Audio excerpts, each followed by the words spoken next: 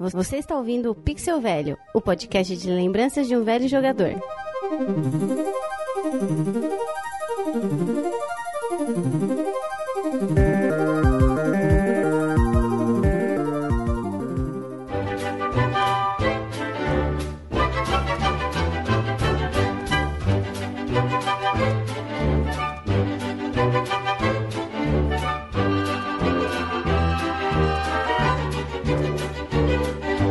Fala, gente! Jairo Vieira com vocês novamente. Olha, hoje o meu dia é o seguinte: felicidade não define, pessoal. Eu não sei que palavra que o Power Ranger chegou aí. Caralho, foi mal. Que aconteceu? Você sabe. Vai ficar tudo isso, você sabe, né? Nossa. Tem que pegar o morfador, né, Gui? É, chamada para morfar. Bicho, a Rita invadiu a terra aí, velho. Vai lá. Como todo mundo já ouviu, a gente está aqui reunido com o time de elite aqui do Pixel Velho hoje, porque é uma pauta que merece. Como você já viu na descrição do post e na vitrine, hoje a gente vai dedicar um tempo especial para aquela empresa que sempre permeou os nossos sonhos, esteve em nossa vida. Todo mundo que já foi criança, que é criança, gosta muito dessa empresa, e a gente vai fazer uma grande homenagem aqui no Pixel Velho para a Disney. Uma salva de palmas para a Disney, por favor. A gente vai passar aqui pela maioria dos jogos da Disney. Gente, como é muita coisa, a gente vai fazer esse programa em duas partes. Na primeira parte, a gente vai falar muito sobre jogos do Mickey. Eu tenho certeza que você já tá lembrando dos principais. E na segunda parte, a gente vai falar um pouquinho mais dos outros jogos que tem Donald, Mundo da Disney e tudo mais. Então eu quero dar o meu boa noite aqui para ele, a voz sensual, Daniel Nascimento. Você começou assim. Agora eu tenho certeza de que é o Daniel. Eu não consigo. George Michael ao fundo, por favor. O problema é que eu tô aqui, respirando, aí vou falar, né? Vai me chamar, eu vou falar. Aí ele manda uma dessa, aí acabou, né, cara? Olá, galera, estou de volta. Eu agradeço de novo o convite. Muito obrigado por você estar aqui, Daniel. E agora eu gostaria de chamar a voz sensual, Miguel Manrubia. Olha lá, olha aí. Saudações, ouvintes do Pixel Velho. Aqui o Miguel Manrubio, o Andarilho, e o mundo mágico da fantasia pra mim foram os videogames. Boa, garoto. Tudo muito bem. Demais, hein? Delícia. Também aqui com a gente, inteligente e nosso pequeno sábio, Guilherme Oliveira. E aí, Jair? Dessa vez vamos buscar a magia da Disney aí no programa. Vamos buscar a magia. E também vamos buscar a magia e os bons fluidos que vem lá do nosso querido Nordeste. O homem de muita história, André Albertin, novamente aqui de Assoprando Cartuchos. Aê, galera! Estamos aí juntos, novamente aí, com a família Pixel Velho, assoprando cartuchos e conectando a Disney, a Capcom, a NES, a Mega Drive, todo mundo aí que estiver ligado no Pixel Velho, ouvindo a gente. É uma mistura. E também aqui, boa noite para o meu queridíssimo e eterno Leonardo Santos, nosso sócio aqui do nosso novo projeto. Logo mais a gente chega lá. Salve, galera, fã de esporte. Opa, não, errei de podcast. Esse aqui é outro, aqui é Pixel Velho, né? Tô ficando maluco. Dizem que é. Boa noite, pessoal, boa noite a todo mundo. E vamos lembrar aqui essas coisinhas que a Disney fez, né? Essas coisas meigas e fofinhas que já tiveram por aí, né? Vamos que vamos. Maravilha, gente. Então, o programa gigante, vamos direto pro primeiro game, pessoal. Primeiro, sobe a musiquinha que eu gosto. Depois a gente volta. Até já.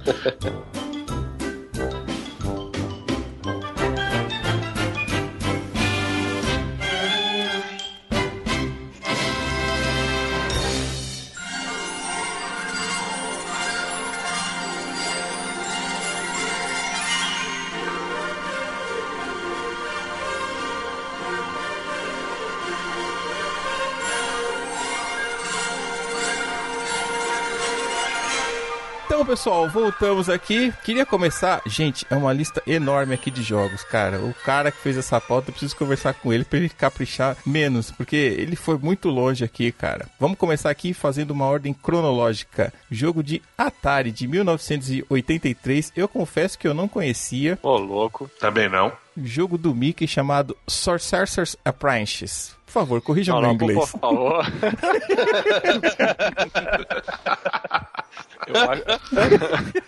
Sorcerer Apprentice. Olá. Eita, meu Deus. Por favor.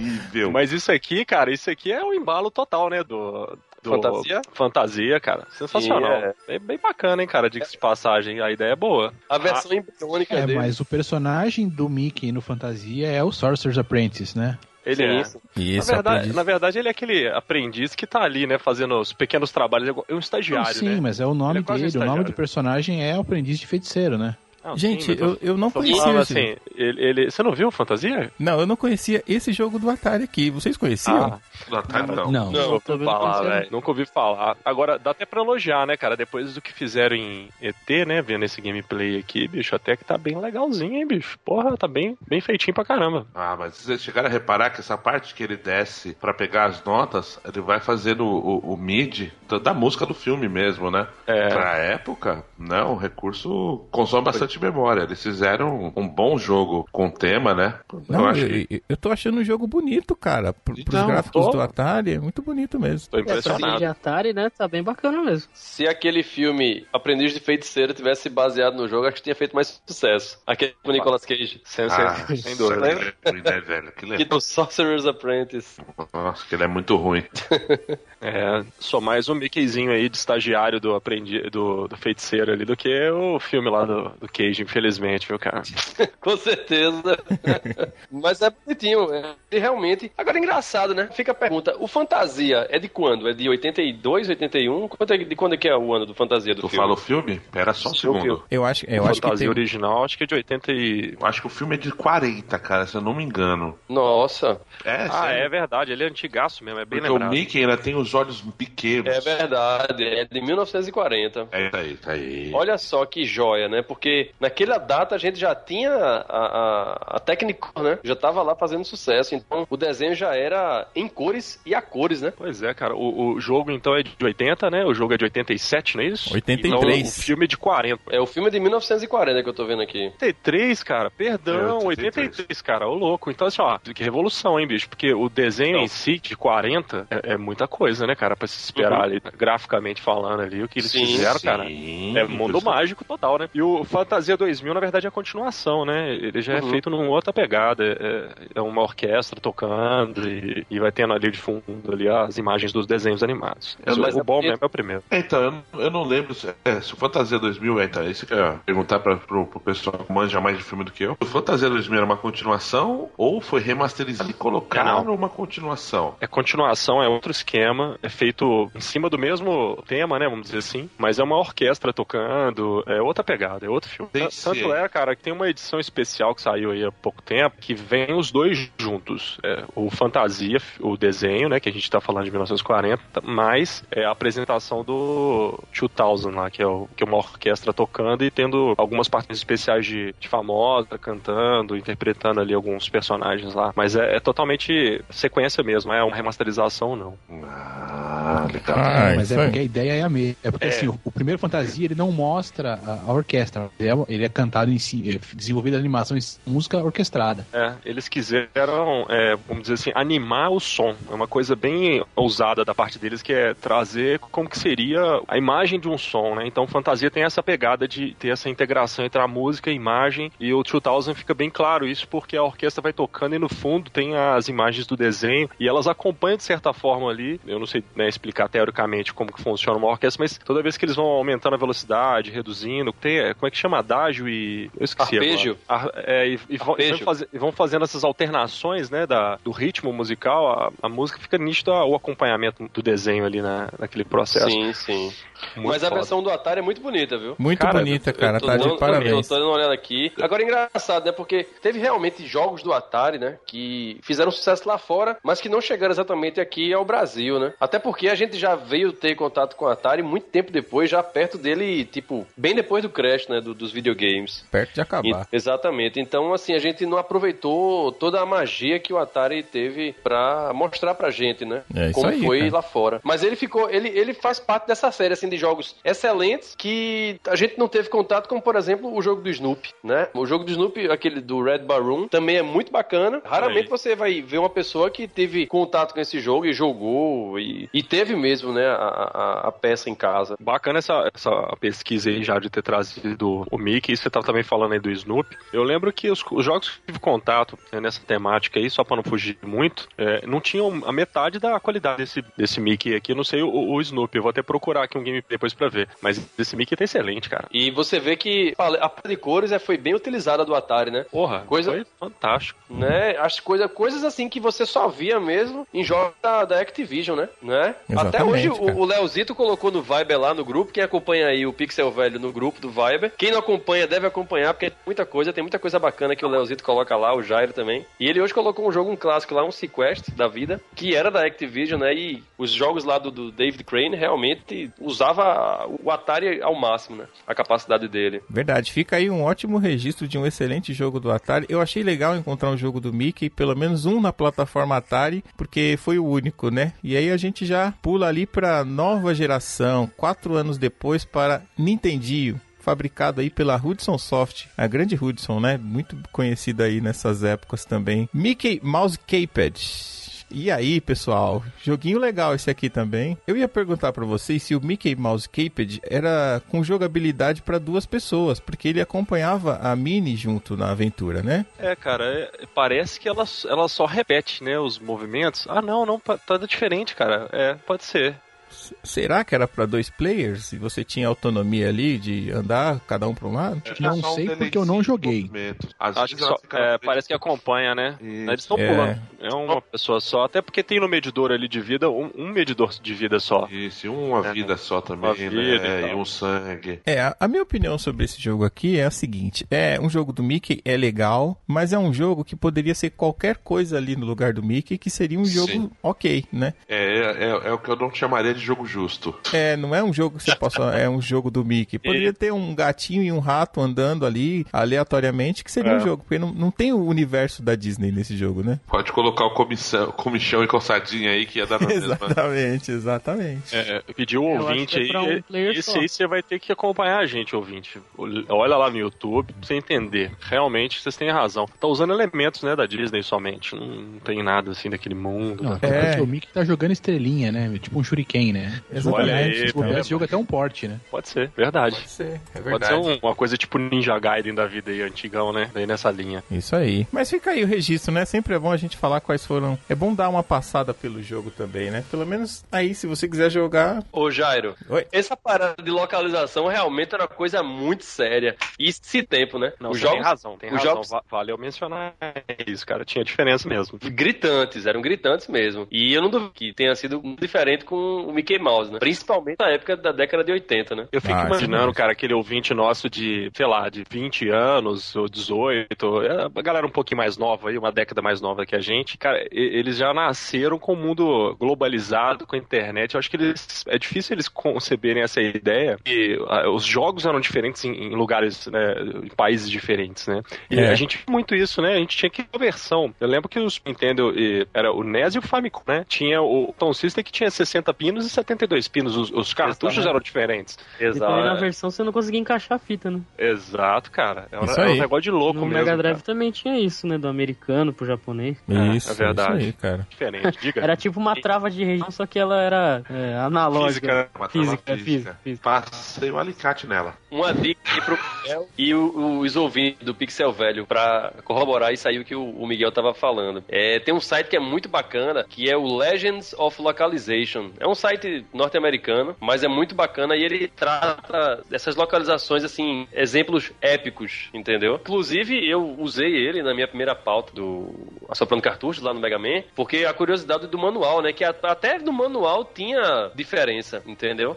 Em termos de localização. A história poderia ser completamente diferente. E ele traz essas curiosidades que é muito bacana mesmo. Então, fica a dica aí pra quem for curioso e quiser se aprofundar mais nessa coisa da localização, né, dos games. Excelente. Seu host, me permite uma coisa rápida aqui? Por favor. Se não der, tira fora. Eu acho que é bacana a gente tá falando disso, é nostálgico, a gente acaba lembrando. Mas o importante importante a gente estar sempre referenciando esses jogos antigos e tudo mais, principalmente questão de região e acesso, né, cara? Porque a gente tá vivendo uma realidade diferente, né, cara, hoje, né? Principalmente com os games, até a gente vê lançamentos simultâneos e tudo mais. Então é muito complicado a gente estar aqui falando, às vezes, do jogo lá no passado sem fazer uma referência legal. Depois a gente podia tentar ver aí, né, que a gente coloca aí, usando essas referências que o André colocou aí, de repente até no link do post lá, né, pra o pessoal ver, né, essas fitas. De região, você fala? De região, fita e tal. Tá no link do post, ouvinte, tá no link do post aí a dica do André. Muito bom, muito bom. Agora a gente vai subir aqui a música, porque daqui a pouco a gente vai entrar na década de 90. Prepare o seu coração. Eu me emociono com esse. Sim, esse aí é impossível não se emocionar. Esse me emociona.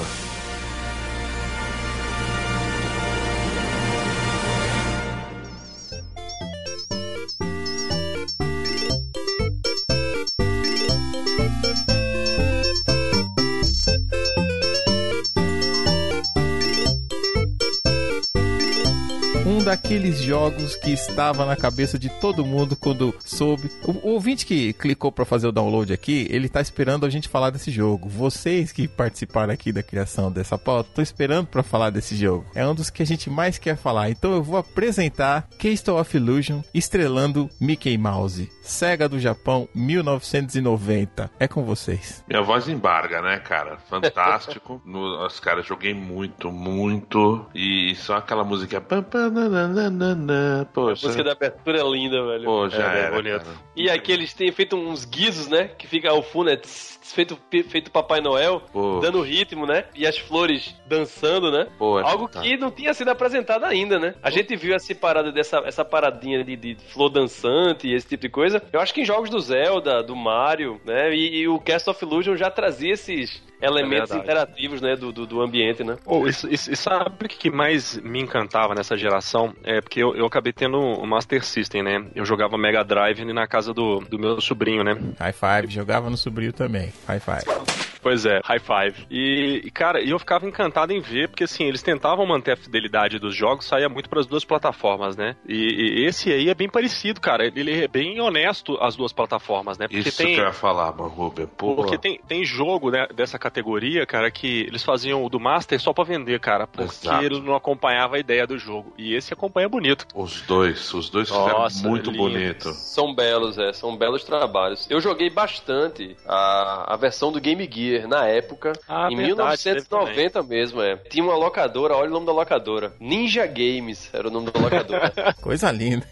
O slogan da locadora era ninguém menos do que o próprio Ninja Gaiden, né? O Ryu Hayabusa, que tava lá estampado lá na frente, lá da locadora. Certo. Cara aí, eu saía lá, quinta série, em 1990, saía da minha aula e ia me embora lá pra jogar. Caramba, você tava na quinta série em 90? High Five também, era o mesmo ano que eu tava.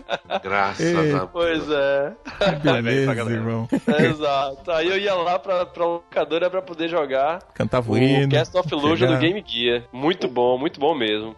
Outra coisa que é fora do tempo do nosso ouvinte, talvez, é a questão do... Porque eu tô supondo que a gente tem não só a galera da velha guarda aqui, né, ouvindo, mas ir pra locadora, cara, disputar jogo, velho. Esse jogo aqui, então, do Mickey, o Castle of Illusion, era difícil, cara, de arrumar. Porque era um jogo que todo mundo queria jogar. Era ótimo esse jogo, inclusive. E quando você tinha a oportunidade de ver o jogo original na casa de alguém e ver aqueles manuais, né? Alguém falou de manual aí mais cedo aí. Cara, que saudade desses manuais, né? Hoje mal vem a contracapa do jogo. Exato. Né? Tudo bem, ecologicamente correto, né? Não vamos ter papel no mundo, mas, pô, cara, faz um negocinho aí pra galera, né, cara? Pelo menos.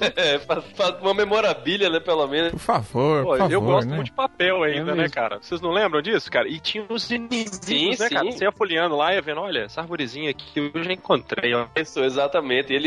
Os manuais, eles tinham esse todos os inimigos desenhados. Exatamente. E dá o nome, né, Miguel? Você tinha um dos inimigos. Tinha, cara. Você sabia, eu achava bacana. Ó, bem lembrado, viu, cara? Agora eu vou contar uma coisa. Vocês falaram bastante do jogo, mas eu vou falar uma coisa que agora assistindo e vendo de forma subliminar, o que talvez tenha conquistado a maioria das pessoas que jogaram esse jogo é o tamanho do sorriso que o Mickey usa durante todo o jogo. Cara, ele é uma questão de aproximação. A simpatia ao extremo. Então você joga até feliz. Dando bundada. Até dando bundada, cara. Até pulando em cima dos bichos e tá rindo, bicho. Exatamente.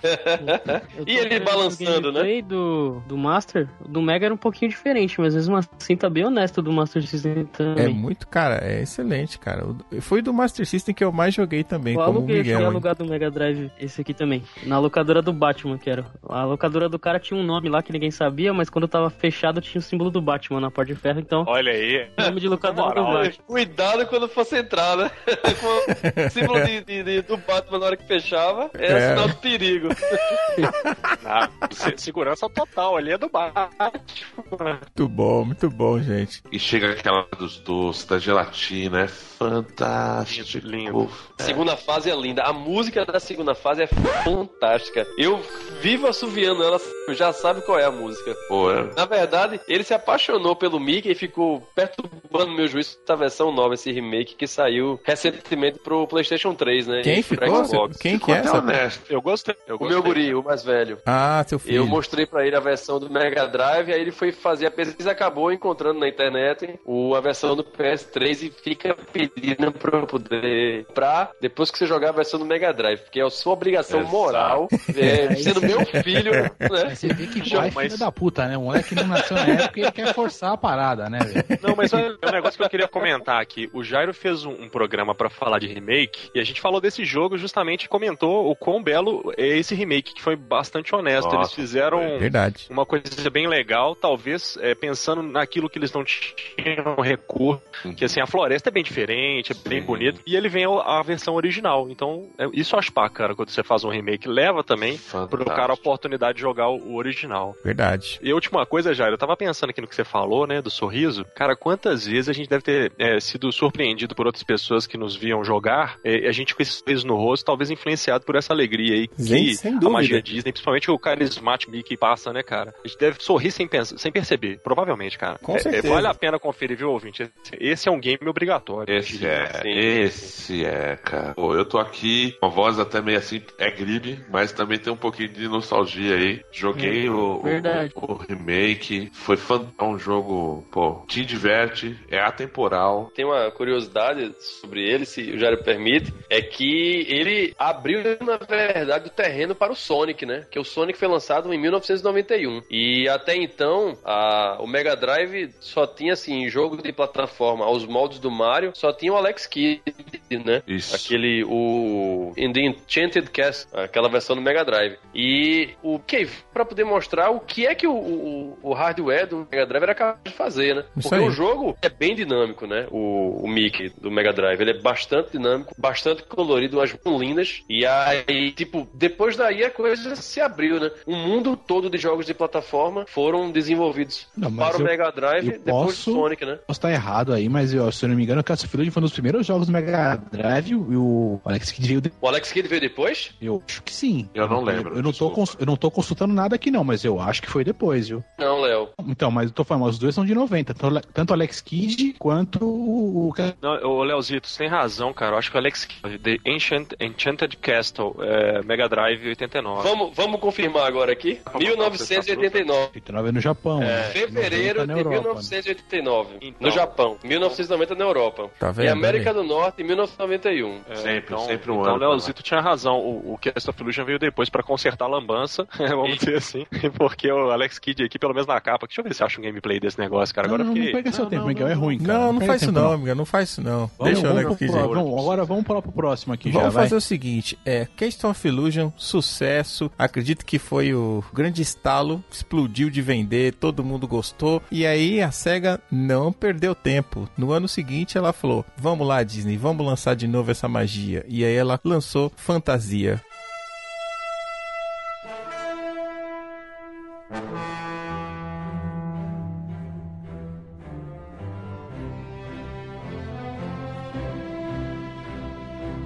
em 1991. Exatamente, que não teve o mesmo sucesso que o seu predecessor, né? Mas eu Também posso falar. é uma bosta. Eu posso falar.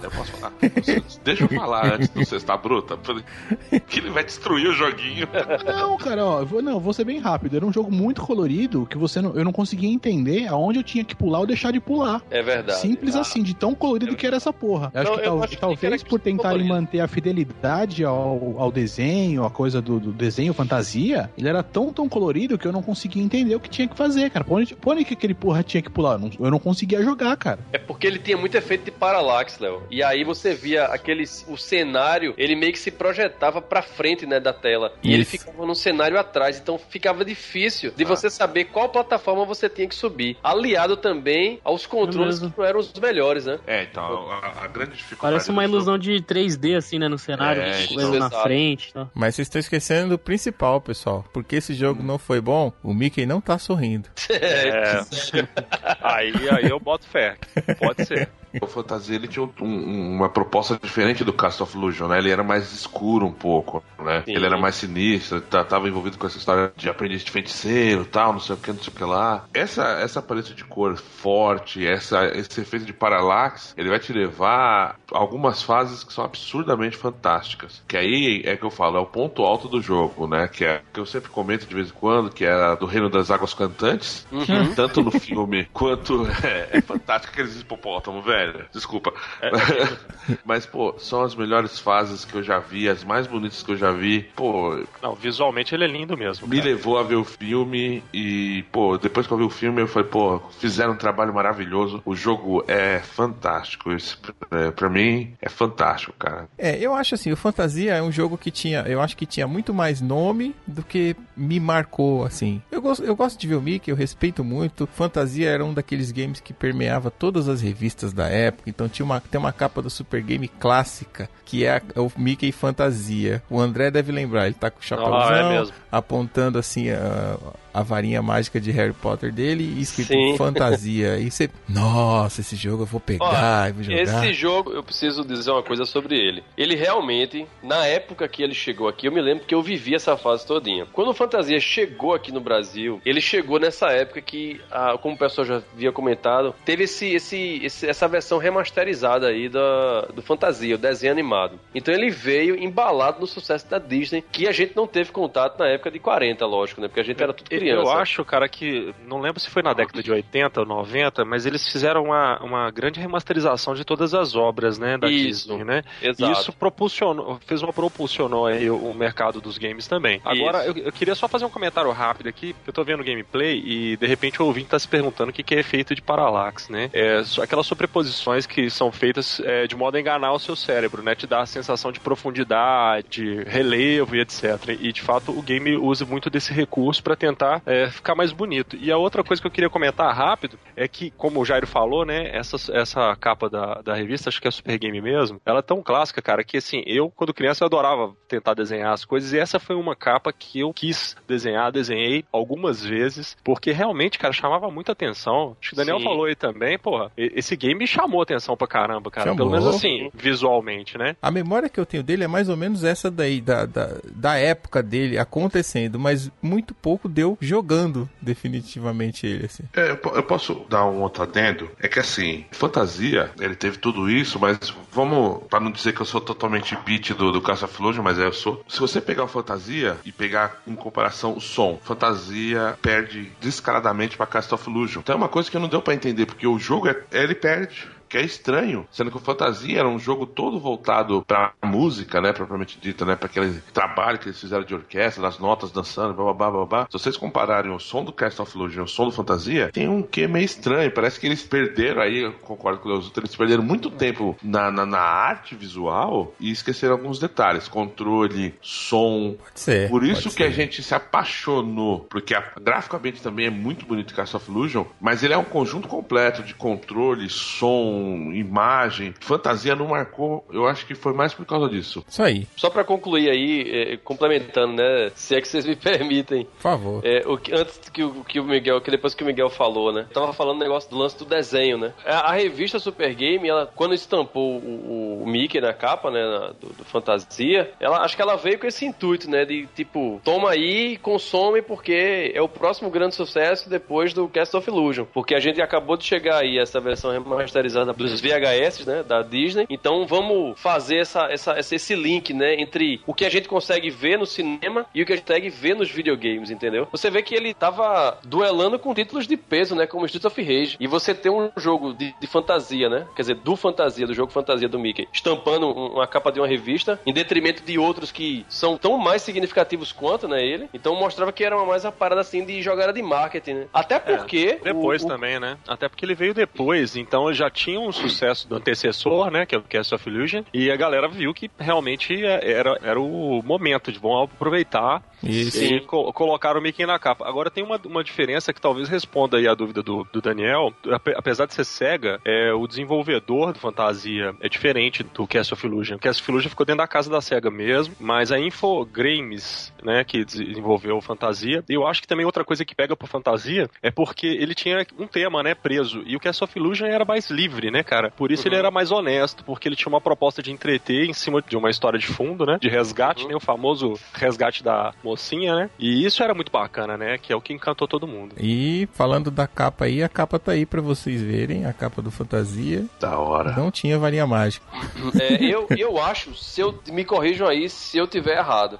Outro motivo forte dele ter aparecido na capa é que a gente sabe que naquela época os VHS da Disney, eles eram distribuídos pela Abril Cultural. E se eu não me engano, a Super Game era um ramo da Abril. Então é como eu tô falando, eles estavam querendo fazer uma jogada de marketing. Já que estava lançado o VHS, vamos colocar na revista também que tem um apelo infantil, né? Pra que tenha essa vontade de comprar, de consumir. Mas não é pelo jogo que foi realmente uma peça. Não foi, né? Que Fantasia ter sido uma peça, uma obra de arte. Mas foi uma jogada mais de marketing pra poder vender a parada mesmo, entendeu? Maravilha, maravilha.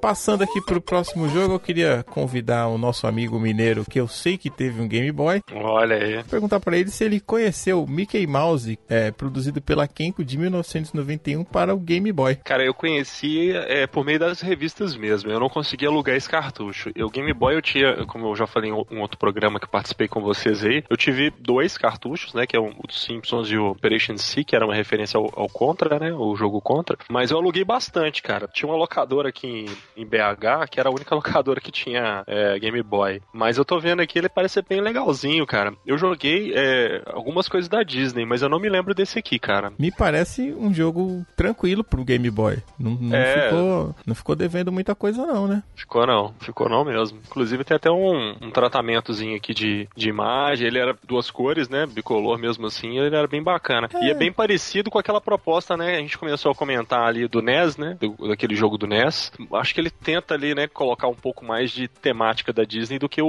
outro jogo, mas é um típico jogo de plataforma mesmo. E até nesse daqui do Game Boy, veja você, ele consegue sorrir, e no Fantasia não. É verdade. Né? Mas esse jogo do Game Boy, ele é 1000 vezes mais justo daquele do NES que a gente viu, viu? Com certeza, também acho. Nossa senhora, cara. É porque o do NES tá parecendo realmente que eles aproveitaram alguma coisa lá e fizeram um jogo por cima. Esse aqui não, cara, tá bem legal, parece que eles produziram. Não tive a felicidade de jogar não, Jairão. Até porque, tô lendo aqui, esse jogo ele não saiu aqui no Ocidente, aliás, saiu na Europa só, né? Sim, na Europa e no Japão. Agora, o curioso, e é aí, gente, que a gente vê aqui onde é que se separa os meninos dos homens, cara. Porque no mesmo ano, saiu Mickey's Dangerous Chase pra Game Boy também, só que aí foi produzido pela Cap. Aí você já vê o tipo de gráfico aí a conversa fica séria. Apesar de eu achar que o gráfico do Mickey ficou um pouquinho pior, mas a construção que eu conseguiu fazer aqui usando recursos do Game Boy, cara, deu muito mais agilidade. Parece um jogo de plataforma muito mais conciso e seguro, assim. Mais suave, com jogabilidade um pouquinho mais... É mais fluido, né? Mais fluido, talvez seja isso. É mais fluido. Cara, é continuação ou... Não, ele tem um visual diferente mesmo, como já era destacado, mas ele é um jogo que tem mais... A jogabilidade mais solta mesmo. Sim, realmente. Ele pega até as pedrinhas. Com mais 1 mega de capacidade. Com certeza é parecia ser mais divertido. Parece. Esse aqui dá vontade de jogar. Você tá vendo, acompanhando ali uma plataforma e o pulinho dele é a referência ao Mario, né? Com a mãozinha pra Com cima. certeza, cara. Então, tá vendo? A Capcom já... Ele tem uma pegada meio Cast of Illusion, né? Do Master System, né? Assim, tem. visualmente falando, né? E eu não vou querer polêmica, não, mas ele tá pegando blocos como se fossem os blocos do Mario, né? Sim, Também. É parecido mesmo. Até o negócio da interrogação lá, que você bate a cabeça, é totalmente igual. Bloco de interrogação igual. Mas, gente, para e pensa que isso é o Game Boy. Game velho. Boy, é isso que eu ia falar agora. A gente vai falar um Ótimo, eu tô achando ótimo. Eu naquela época eu nem ia achar ruim nada disso, cara. Inclusive, eu já até na parte que eu tô no gameplay aqui, ele encontra o Pateta também, que é outro top também o negócio.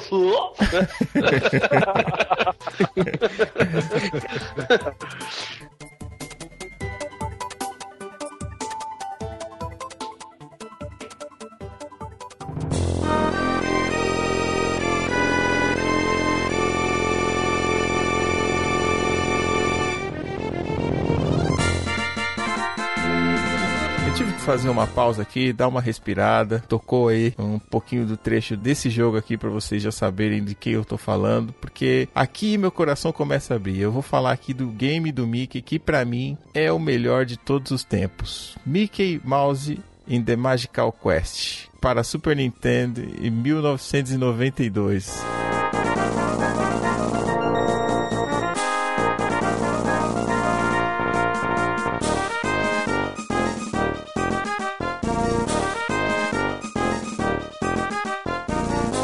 Todo mundo aqui entendeu, né?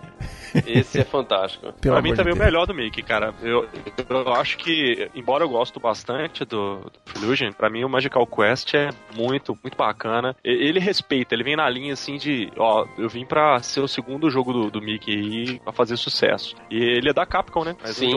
Da Capcom. Ele tem um elemento, assim, que eu achei que realmente foi crucial. Acho que ele se tornou o melhor, como o Jairo falou aí, muito bem falado, porque ele conseguiu ir além do que tudo que era apresentado na época. O que é que eu tô querendo dizer com isso? Porque na época, você tinha muitas sequências de jogos. Sei lá, Sonic 1, Sonic 2 e por aí vai, Mario 1, 2. E acontecia o quê? Que a versão anterior do game nunca apresentava aquelas qualidades que o sucessor apresentava. O sucessor era sempre melhorado, entendeu? E o Magical Quest, ele tinha esse elemento que combinava tudo isso num cartucho só, porque o Mickey, ele resolveu esse problema todo. Não que não tenha uma sequência o Magical Quest, né? Ele teve uma sequência. Mas no primeiro jogo dele, ele já conseguiu escalar todos esses elementos num cartucho só, apenas trocando a roupa do Mickey. Eu me lembro que ele entrava dentro daquela, né, aquele trocador de roupa e saía com habilidade diferente, né? Isso. Então, assim, você não precisava uma sequência pra ver o Mickey fazendo upgrade, né? Ele já fazia ali naquele próprio jogo. Ele virava um Pera. Posso dar só uma resumida nesse enredo todo seu aí, meu querido? Por favor. Que é o seguinte, é só você olhar quem tá fazendo o jogo. Quem fez foi a Capcom. E ela simplesmente aproveitou um conceito que ela tinha no Mega Man, que o Mega Man ela roubava o poder dos outros e tal. Muito bem observado. Entendeu? Mas na verdade, todo esse desenvolvimento desse jogo vem de uma experiência que a Capcom já tinha prévia com um jogo de plataforma e tal, pegando o Mega Man como exemplo, mas talvez algumas outras coisas que eu não vou saber agora dizer quais, mas essa ideia aqui é um jogo de plataforma onde o Mickey, depois ele vai pegando outras roupas, né? E essas roupas dão poderes diferentes pra ele, então ela muda a jogabilidade, né? Sim, isso é uma evolução de conceito do Mega Man. Sim. O que são os baús de Resident Evil, pessoal? Que você troca de arma, pega a bazuca, põe a erva. Exatamente. Conceito da Capcom também. A Capcom brinca com isso, né? Com esses elementos, né? Brinca. É bacana. Bem lembrado, Leozito. E é fundamental, né, essa diferenciação, porque a jogabilidade muda no combate com os chefes, né? Pra justamente se adaptar àquela nova vestimenta, aquele novo upgrade que o Mickey recebe. E eles aproveitam muito a jogabilidade pra abrir portas, né? Usam o mesmo efeito de movimento dele lá pra poder... Ele pega, tipo, como se ele pegasse aqueles tomates, né? E rodasse o tomate também. Isso. Então ele tem muitas coisas, ele não só pula em cima do bichinho igual é o Cast of Illusion. Ele cata o bicho, ele faz outras coisas. A gente acabou de ver um gameplay agora do Dangerous Chase, onde o Mickey começa, né? A gente mesmo falou que ele começa a pegar objetos e jogar e tal. Isso eles estão aproveitando já no Magical Quest, quer dizer. A Capcom mesma produtora, ela tem aquela fórmula. Ela tá evoluindo o conceito só, né? Assim, Exatamente. só não, né? Na verdade, ela tá sabendo aproveitar os elementos que ela já conhece, que ela já faz, né? E eu vejo que, assim, isso é que faz a jogabilidade desse jogo ser muito boa. E de fato era, né? verdade. Eu joguei. Era, não é, né? Até hoje. Exatamente. E essa clássica caída em cima do tomate e você correndo ao contrário, hein? Nossa, sensacional. E ele também voava, né? Ele usava esse tomatinho aí pra voar e alcançar lugares do cenário que ele não tinha acesso. Segredo tão simples, interagir com o cenário. Você, produtor de game, é muito simples, cara. Não torne o personagem uma coisa à parte. Se esforce um pouquinho pra desenvolver uma coisa a mais, cara. Ô, gente, vocês lembram do chefe quando você tinha roupa de alpinista? Porque ele tem várias roupas, né? Tinha uma águia, né, que ele enfrenta, vocês estão lembrados? A melhor roupa é a do alpinista, que eu mais gosto. Então, tinha uma coisa, se eu não tiver enganado, ele usava um efeito que o Super Nintendo começou a explorar, acho que chamava Mode Set, que era uma tentativa de simular o zoom. E esse chefe tinha um golpe que ele vinha na tela, assim, voando, dando um rasante em cima do Mickey, e o vento que a asa da águia batia, jogava ele pra fora do ninho, né? Só que era muito legal você ver isso, porque pra nós era uma coisa muito nova, né, cara? Era tudo em 2D mesmo, literal ali. E tem razão. Alguma coisa que se projetava do fundo pra fora da tela, era do caralho, velho. Era uma coisa muito bonita de ver. É isso aí. É o chefe mesmo, da quarta fase aqui. É um pássaro roxo, né? Com um jato d'água você empurra as pedras. Isso, não, é da hora. Os conceitos são bem inovador mesmo, né? Pra época, assim. Muito demais. Muito inovador, e vale ressaltar também que esse recurso aí da cabine, que o André comentou no começo, que ele coloca ali um biombo pra se trocar, é uma solução também pra... É uma solução para resolver problema de desenvolvimento também, né? Porque você, geralmente, quando você vai mudar o personagem, o que você faz? Você torna uma tela escura, você coloca ele numa casinha, ele precisa sumir para aparecer diferente. Então, você colocar ali o biombo é muito tranquilo de você fazer isso e mudar o personagem no desenvolvimento, né? É um recurso, né, que se usa, que é bem bacana, né? Da mesma forma que o Mario utilizou o recurso da nuvenzinha, né? Quando ele se transformava do Mario normal para o Mario com capa, no Mario World, do Super Nintendo, ele dava aquele puff, né? Aquele puff que liga, e ficava aquela nuvenzinha, e quando ele já aparecia com capa e tudo, né? Exatamente. E eu só gostaria de finalizar aqui meu comentário sobre Magical Quest, que é um dos games que o Léo vai adorar saber, que eu jogava muito ouvindo Sampa Crio. Gostaria de registrar isso aqui pra você. Só musicão, hein?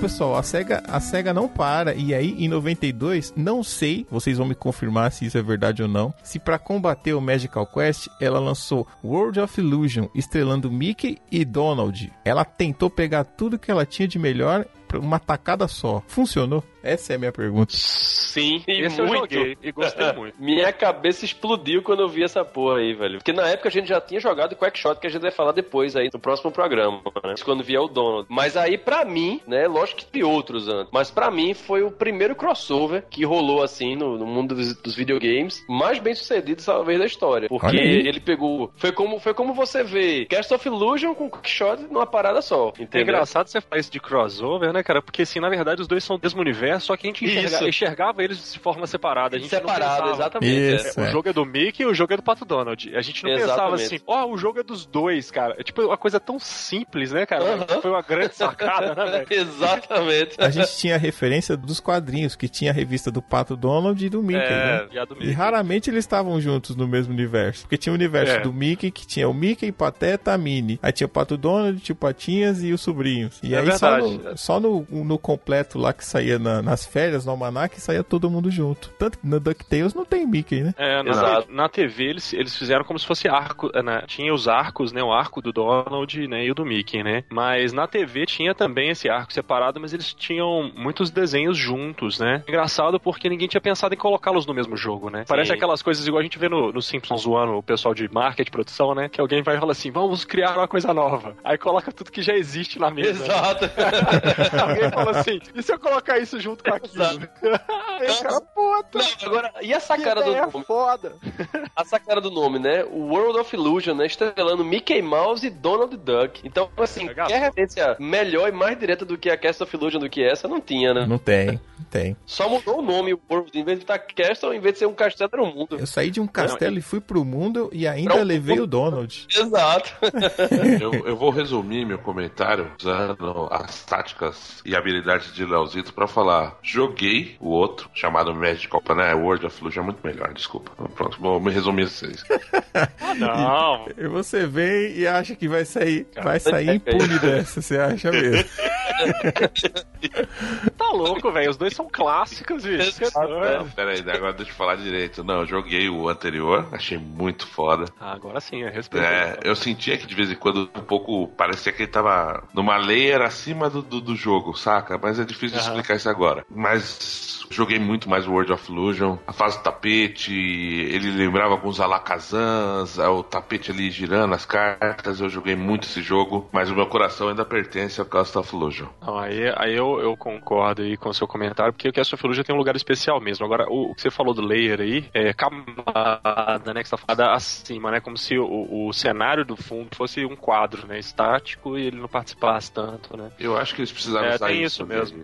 Por causa das roupas. É um puta jogo, é fantástico, uma das melhores jogabilidades que teve. Jogava na casa do meu brother Williams, mas eu tinha sensação, sempre. E eu não tive no World of Illusion. Parecia que o Mickey realmente estava integrado no cenário. Mas... É porque nesse aqui o Mickey tem uma série de expressões. Ele anda meio olhando pra cima, meio preocupado, ele tá o tempo todo ali atento, em desespero. Me incomodou um pouco esse negócio, vou te falar. Eu gosto do sorriso, já gostava sabe. do Mickey felizinho. Exato, concordo. Ele dá sorriso quando ele tá parado só no World of Illusion, né? Quando ele para, ele tá correndo tipo o Pato Donald, com a mão pra frente, correndo desesperado. Mas é menos carismático. O Pato Donald era mais carismático. Acho que ele se pesava quando você demorava muito tempo. Garoto. Ele tinha essa parada aí que eu me lembro bem. Deixa eu perguntar pro Gui, senhor Mega Drive, você jogou, Gui? Chegou a ver isso ou não? Joguei sim, mas eu prefiro o Castle of Illusion mesmo. Adoro esse do que moleque. o World. Eu joguei bem pouco o World of Illusion, mas é legal também, gostei. Muito bom. Mas o Castle of Illusion foi que eu joguei mais. É legal, mas é mesmo. médio. Tá bom.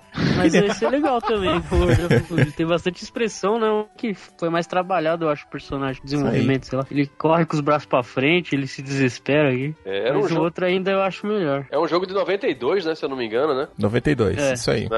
Então, o Mega Drive já tava sabendo utilizar bem mais a potência dele, né? Isso. Em termos gráficos e sonoros também. Eu vou aproveitar o gancho que você falou aí de potência. Embora a gente já tivesse ali na geração 16 bits, o NES, Nintendinho, ainda tinha lenha pra queimar. E aí a Kenko lançou Mickey Mouse 3 Yumi Fusion. Leozito, você, Nintendinho, conheceu esse jogo? Não, joguei isso aí não, cara. Já emendou, né? Então, eu perguntei pra você. Não conheci, assim, tava dando uma olhada no gameplay, ele parece muito com aquele outro game da Kenko mesmo, que a gente comentou antes, ali, aquele primeiro, né? O gráfico do Mickey é muito parecido, tá? Acho que aproveita um pouco melhor a paleta de cores, né? Mas a jogabilidade é tão ruim quanto aquele outro, né? Só um adendo aí, desculpa interromper, Jairo. Eu acho que a Kenko, o único jogo que ela fez bom, não tô mentindo, né? Não foi o único, não. Vamos lá. Mas, quero subir a música aqui agora, hein? Vamos lá. O único jogo que ela fez, assim, que realmente marcou ela como empresa foi Top Gear, velho.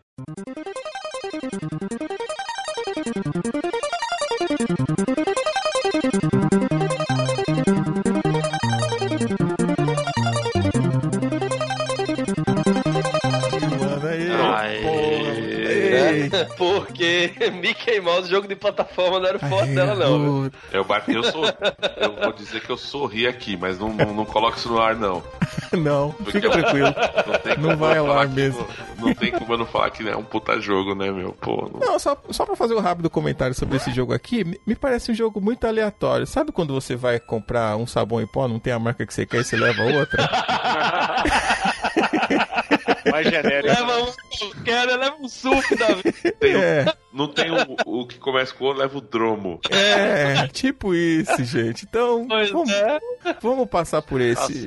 O 20 não vale a pena não, cara. Pula Mickey Mouse e Yumi Fusion de Nintendinho. Se vir escrito Kenko, pode pular. Kenko pula, né? Então esse aqui a gente não vai pular, ó. Sega do Japão, continua a história das ilusões, ó. Land of Illusion, estrelando Mickey Mouse, 1992. Esse aí, se o pessoal me permite comentar, até onde eu me lembro, né, que eu tive um Master System nessa época aí também, ele foi uma tentativa de trazer uma forma meio que capenga do World of Illusion para o Master System, né? Caça-níquel. Praticamente. Como o Master System não tinha a capacidade que o Mega Drive tinha de colocar todos esses personagens em telas, animações, não sei o que, eles fizeram um port, né, na verdade, do World of Illusion, mudando o nome para Land of Illusion, e eles trouxeram, assim, a estética visual do jogo, né, os cenários, muito próximos do Castle of Illusion, né, então ele reaproveitou, foi uma de retalhos, assim. Era uma forma de dizer, toma o teu World of Illusion aí, sem Game Gear. Pra não ficar bem. E isso eu queria comentar, cara, porque eu, como também fui dono de Master System, eu ficava sonhando com o Mega Drive na época, o Super NES, é engraçado porque ele não é que ele não seja honesto, mas ele foi honesto na calibrar a sua expectativa, porque ele falou assim, olha, não é o World, a gente não vai conseguir fazer isso. Exato. Eu não vou te dar o mundo, eu vou te dar a terra. A terra da ilusão. E tá de boa, viu? Tá de boa, já. Toma aí a terra da ilusão e tá beleza. Viva com isso. O mundo é muito, não vou te dar o mundo. É o que tem pra hoje, é o que tem pra hoje. É, o que tem pra hoje, a terra vai. Então, mas mesmo com toda essa limitação que o console tinha e tudo, e você percebe que ele tá aproveitando gráficos que já tinham antes e tal, mas é um jogo que se você pegar ele fase a fase, a história, ele começa a ligar o Mickey com todo o universo Disney ali, né? Tem momentos que vai aparecer o Pateta, e outros personagens e tudo mais. Então, quer dizer, não é tão simples assim. Ele foi pensado, acho que como estratégia, até pensando em venda, essa coisa, ele foi muito bem pensado e executado nesse sentido. Não acho que é tão largado assim, tão tipo, tem só esse aqui, chupa aí se quiser, entendeu? Não foi bem assim também, não. Não é exatamente um final de feira, né, Léo? Por exemplo, não. Eu lembro assim, esse jogo que a gente comentou do NES e da Kenko é muito mais um caça-níquel do que esse Land of Illusion. Não, aí eu concordo contigo. Na verdade, assim, eu fiquei até me sentindo mal aqui, mas assim, não é que eu tô malhando esse jogo, não, galera, mas imagina o almoço. Esse jogo é aquele mexido da janta, mas é um mexido gostoso. Pode comer, tem um ovo instalado nele, é uma coisa boa. Não, aqui em Minas, cara, aquela comida que sobra a gente chama de mexidão, cara. Vocês chamam de quê? Ah, tá. Mexidão também. Aqui é o misturão. Mexidão, pô. Tá aí no Nordeste também é mexidão? A comida que sobra do almoço, cara? Que você faz um misturado. Como é que chama aí, meu? Não, a gente chama só a sobra do almoço mesmo. Olha aí, que prático.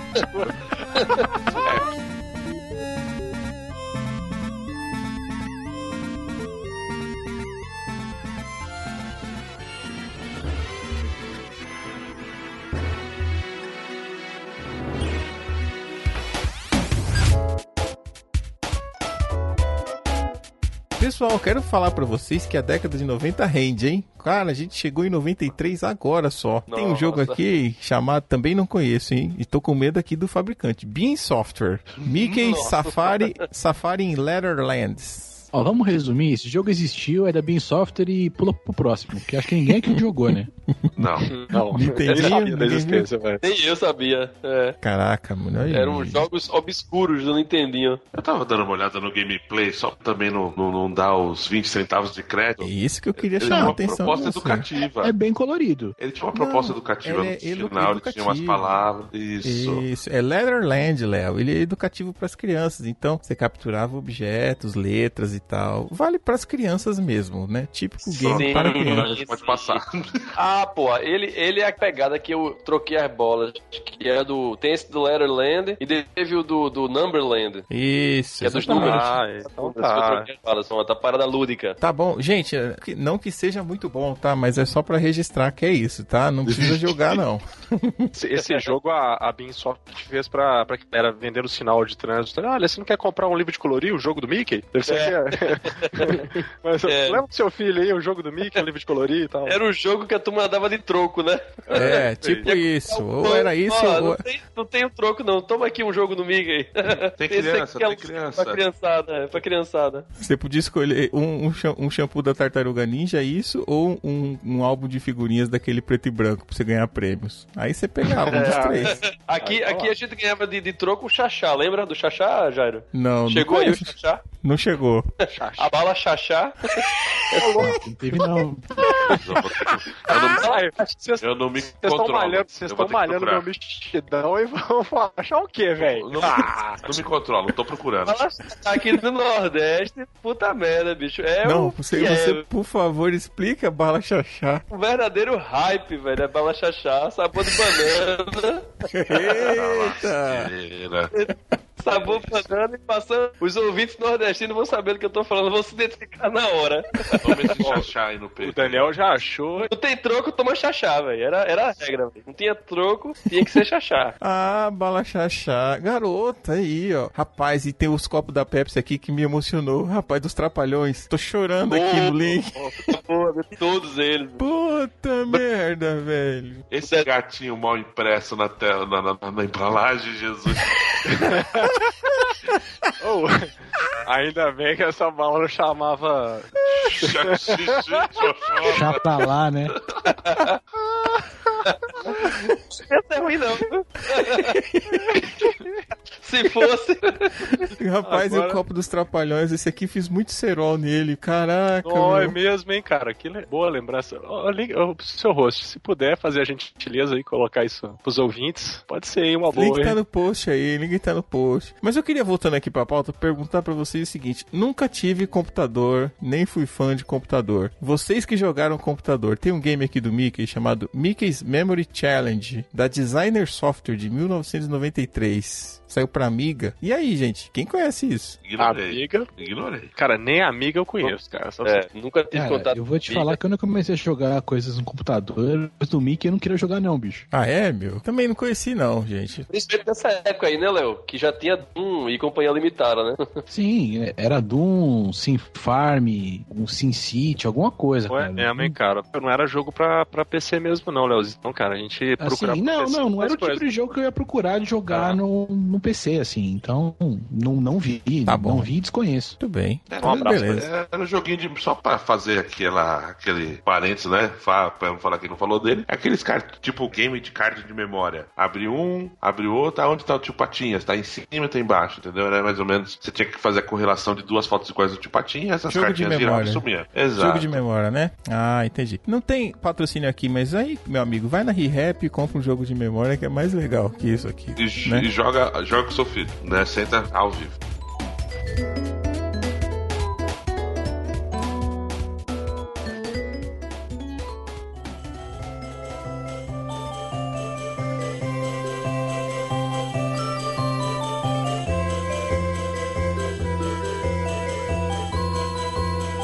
Bom, e aí eu quero falar pra vocês o seguinte: quando vem o nome da fabricante Capcom, já arrepia, né? Capcom e Mickey é uma parceria de sucesso aí, fica aí a pauta pro Assoprando Cartuchos. Mas vamos falar aqui do jogo da Capcom de 94, hein? O auge das nossos 16 bits. Disney Magical Quest 2. Jogar. Agora eu quero começar dando a minha opinião aqui, porque eu entendo que esse jogo, pelo menos pro Jairo aqui, que trabalhou muito em locadora, era o nosso jogo salva-vidas. Porque você tinha dentro dos clientes de locadora aqueles que gostavam de luta, futebol e aqueles que gostavam de jogo para duas pessoas, tipo beat'em ups, né? Só que Final Fight costumava ficar sempre alugado. E poxa, mas eu queria jogar com a minha irmã. Cara, esse é o primeiro jogo que vinha na cabeça, porque era um jogo muito legal e para duas pessoas. Verdade. Usando a mesma fórmula aí do World of Illusion, né? Que fez sucesso. Aí a prova de que o World of Illusion ganhou, então, a disputa, né? Entre os jogos do Mickey, né? Porque senão ele não tinha repetido Você tá dizendo o Magical Quest. Esse é Magical Quest, velho. Então, mas a gente não tava falando o lance do crossover lá do Donald com o Mickey? Mas o World não jogava dois players? O World você podia jogar ao mesmo tempo, tanto com o Donald como com o Mickey, pra 2 jogadores, era ao mesmo tempo. É isso que eu não sei. É porque o vizinho meu tinha o World of Illusion, ele conseguiu comprar, o pai dele trouxe a versão gringa lá, aquela que tinha o selo do Gênesis e tudo. E a gente jogava em duplas.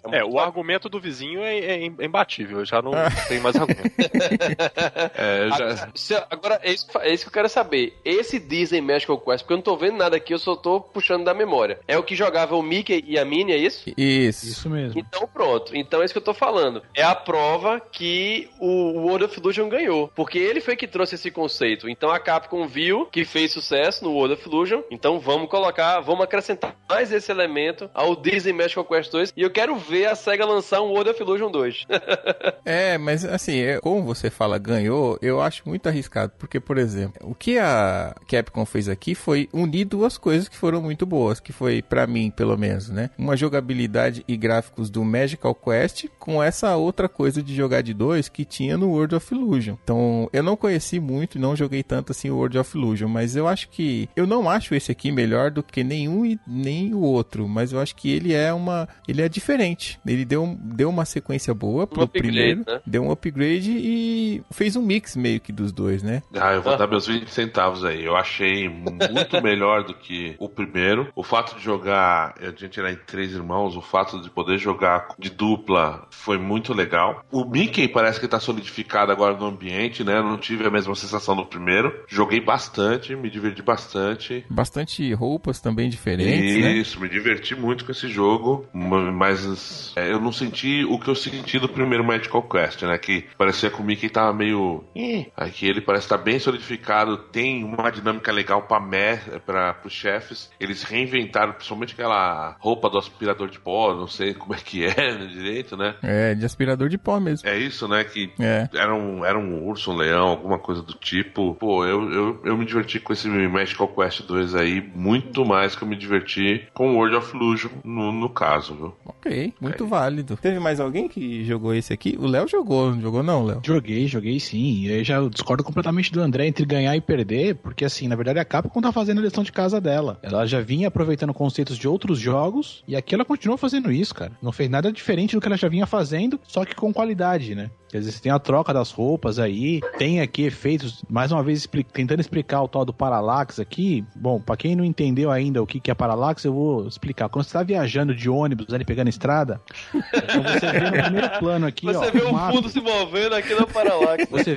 Você vê o mato na sua frente aqui se movendo de forma muito rápida, você não consegue entender o que é, e ao fundo, o cenário ali, a montanha, o que quer que seja que tá ao fundo, parece que tá mais parado. E o Parallax tenta simular essa impressão que a gente tem quando você tá atravessando um cenário, tá? É isso que é o Parallax. E aqui esse jogo traz isso muito bem, até que tem uma fase, uma das primeiras ainda, onde você tá na frente do cenário, ao fundo tá um pouco mais escuro, a coisa tá menor e o inimigo passa por trás do cenário pra aparecer lá na frente da fase pra te surpreender. Se você ficar ligado no que tá acontecendo ao fundo, você já vê que ele vai aparecer, enfim. Esse jogo consegue aproveitar muito mais isso. E eu só vi aí, não vou nem dizer que o jogo seja melhor ou pior que o primeiro, mas ele consegue trazer a dinâmica pra dos jogadores, que é uma coisa que até então não tinha, e traz de volta todos os conceitos, né, de você ter o personagem Mickey e agora junto com a Minnie, e mais as roupinhas diferentes aí e tal. A roupa da Princesa permaneceu, outras aparecendo, vieram novas, né, já não tem mais aquela roupa eu brincava que era a roupa do Aladdin, né, que era do gênio ali, do feiticeiro, e depois tem a do cowboy também, que agora é diferente, né, enfim. Certo, eu concordo 150% com você, Léo, mas o que eu quis dizer com ganhar, entre aspas, e perder, foi uma forma metafórica de dizer assim, que a Capcom teve que se render a essa melhoria que a SEGA lançou, que ela inovou, entendeu? Então assim, ela meio que copiou. Mas assim, você tá entendendo o que eu tô querendo dizer com esse conceito? Não é que exatamente que ganhou ou que perdeu, mas é aquela coisa assim, ele deu, é uma questão de humildade, veja só, é uma questão de humildade, de hombridade também, como fala, né? Ele pegou um recurso que viu, como você falou, que realmente deu certo, já havia feito aquele upgrade antes, e aí ele incrementou a coisa com a coisa que a SEGA SEGA já havia apresentado. Então Entendi. ele uniu o útil ao agradável, você tá entendendo? Então Entendi. assim, é a prova de que a fórmula do World of Illusion realmente funcionou. Tanto é que a Capcom copiou, você tá entendendo agora? Muito por isso bom. que eu coloquei em termos, eu esqueci de colocar aspas, dessas bem aspas mesmo, que ela ganhou, né? Que a SEGA ganhou e a Capcom aprimorou a coisa toda, você tá entendendo? É isso que eu queria dizer. Muito bom. Mas aí eu vou lá pro próximo game, que é de 94. É da Traveler's Tales. Que nome, hein? Mickey Mania, pessoal.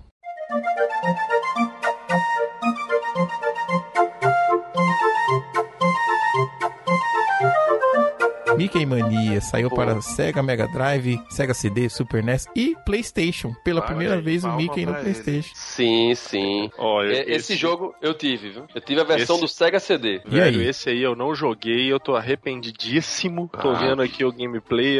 É porque nessa época, cara, já foi uma época diferente. Eu tive um hiato aí de videogames aí quando eu comecei a trabalhar e esse aí pegou. Caralho, velho. Ou Esse não eu pegou, joguei. né? É, não peguei. Pô, mas que jogo bonito, cara. Ele é Bonito. lindo, ele é lindo. Ele tem uma Super Nintendo isso aqui, moçada? Isso é Super Nintendo? Super Nintendo. Foi lançado pra tudo quanto era plataforma na época, Miguel. Caralho, ele realmente velho. foi um verdadeiro sucesso. E o engraçado desse jogo, eu tive, como eu falei aí, eu tive ele pra versão do Sega CD. Certo. Era linda, ele vinha naquela caixa grandona, né? Muito o formato de caixas que o Sega CD teve, o Sega Saturno copiou depois. Naquele mesmo formato, aquela caixona grandona. Devia ser uma coisa maravilhosa, né, cara? Sim, tinha um quarto, como você falou, era tudo desenhado, era lindo. Nossa, a versão do coisa Sega CD. O que eu tô querendo justificar é o motivo dele ser lançado também para o PlayStation. É que eu acredito que um ano antes, ou acho que no mesmo ano, a Sega, ela trouxe uma tecnologia diferenciada para os videogames que a turma no futuro, quer dizer, naquela época, né, tanto a Sega como a Panasonic e outras empresas traziam a tecnologia do FMV, que era o Full Motion Video, que era a captura de vídeo que a turma achava que isso ia ser o futuro do videogame, né? Você filmar os atores e colocar ele em um jogo, né? Isso foi muito comum nos jogos do Sega CD, os jogos acho que do 3DO, né, da Panasonic. Saiu aquele Mad Dog McCree, né? Mad Dog McCree também, aquele Silver Shark.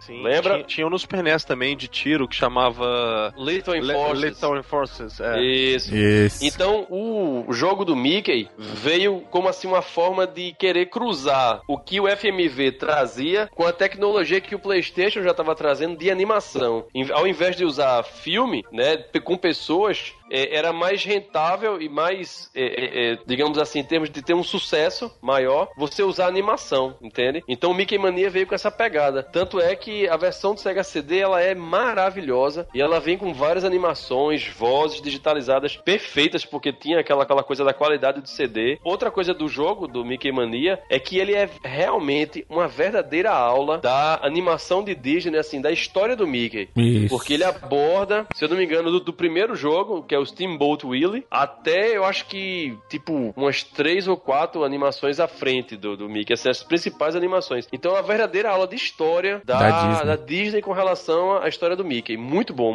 mesmo. Eu recomendo pra todo mundo conferir essa pérola aí Não tô vendo. da Traveler's Tiraram o Tales. leite de pedra do hardware do Super Nintendo pra fazer a caveira, a movimentação da caveira, né? Sim, é lindo. Nossa, Os bem sprites legal, do né? jogo são fantásticos, assim, coisas que ninguém tinha visto antes. Daquela forma, com traçado mesmo, assim, de desenho, não tinha. Esse Verdade. foi, né? Dá a impressão que você tá jogando um desenho mesmo. Exatamente. Acho que antes só teve, pra não dizer que não tinha, quem apresentou isso foi aquele Earthworm Jim, né? Aquele jogo da minhoca e um pouco do Comic Zone, né? Comic Zone e Earthworm Jim, eles bebem dessa fonte aí. Exato. Merece um pixel velho, Earthworm Jim. Joguei muito, hein? Olha, você explanou tanto sobre fantasia que eu não tenho nem o que falar mais. É isso aí. Galera, Bom. eu coloquei um link pra vocês aí da comparação da versão do PlayStation com o Sega CD, né? Eu tava assistindo o long play aqui do Super Nintendo. Cara, realmente devia ser bruto mesmo, cara. Bem bonito aqui. Os dois, tanto um quanto o outro, cara, na geração aí seguinte do Super Nintendo já matava a pau. Bem bonito esse jogo, vale conferir mesmo, cara. Esse vale conferir. Só um adendo aí, pessoal, e pro ouvinte também, né, pra entender a importância do Mickey Mania. Caralho, velho. O PlayStation tem um. Não, foi mal, cara, porque o PlayStation tá tá na pau aqui. A importância do Mickey Mania na época que ele teve foi a equivalente a que o Epic Mickey teve quando foi lançado recentemente. Assim, o furor que ele causou foi o mesmo. Então, pro pessoal mais novo, que teve contato já com o Mickey agora, nessa geração de Wii pra frente, né? Por isso que eu tô citando aí o Epic Mickey. O Epic Mickey do Wii é inacreditável, muito legal. É lindo também. Você usa o controle do Wii como se ele fosse um pincel, né? Pincel, exato. Puta, é muito legal. Foi um jogaço. Muito foda, cara. Mas aqui na guerra do Mega CD contra o PlayStation, é aquele, né? Quem tinha mais saco pra aguentar loading ia se divertir, né?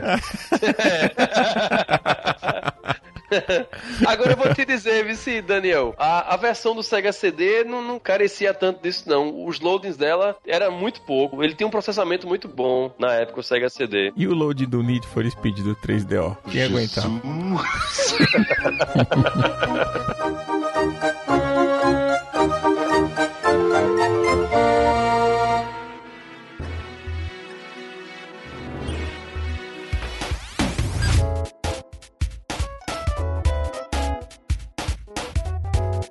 Mas vamos lá, gente. Quando a gente imagina que acabaram os jogos de Nintendinho, ele resiste ainda. Em 1994 saiu Mickey's Adventures in Numberland. Alguém me explica o que é o Mickey com roupa de basquete, por favor, Perlão?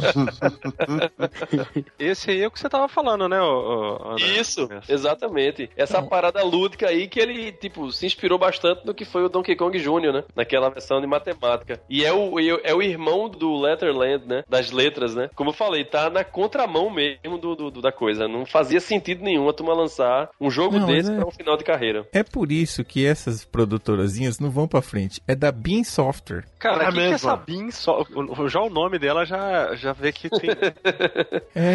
os caras já não estão bem dentro do esquema, né, velho? Mas eu tenho uma pergunta a fazer. Por favor. Será essa roupinha aqui já bebendo daquela época de ouro da NBA? Aí é com o Léo. Será, Léo? Quando é que veio junto com a NBA Jam, aquela coisa toda, tal? Tem alguma coisa a ver com isso? Não sei não, viu, cara? Acho difícil, até porque assim, se for falar NBA, a NBA já tinha... o estouro dela já aconteceu antes disso, né, bicho? Não, mas a gente fala tudo bem, a gente tá em 94 aí, Michael Jordan tinha acabado de parar de jogar, mas antes disso, você já tinha Magic Johnson, Larry Bird, uma galera que... Porque acho que o grande boom da NBA, assim, fez ela estourar mesmo, não foi nem o Jordan, mas tem o Larry Bird e o Magic Johnson, olha, a rivalidade dos dois, né? Sim. Difícil, mas até porque o uniforme de basquete não é uma coisa tão incomum, né? Até se pensar no americano e tudo mais, mas enfim. Sei lá, eu lembrei, dei aquela olhada, eu não sei, pensei que podia casar a época de Space Jam, aquela coisa toda, tá ligado? Pode ser. Space Jam eu acho que é mais pra frente, é mais 97. pra frente. Tá bom. Galera, eu tô olhando aqui só pra finalizar, que eu queria deixar um comentário desse jogo também. Vocês já com certeza, né, já devem ter comentado alguma coisa a respeito disso, ou em jogos, filmes, ou qualquer coisa que a gente goste aí do mundo nerd. Mas esse aqui tá claro que é aquele tipo de franquia que caiu na mão de alguém que nem conhece o que é o negócio, né, velho? Exatamente. Você fala assim, porra, bicho, esse cara não sabe o que é videogame, não sabe o que é o Mickey, não sabe porra nenhuma, velho. Fez um jogo maluco aí, cara.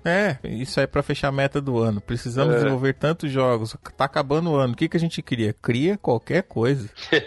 Pega aquela frame do Ionoid, traz aqui, põe o rato. O Ionoid que rendeu muito, hein? Como rendeu esse Ionoid? Pô, foi parar no vibe a parada. A discussão.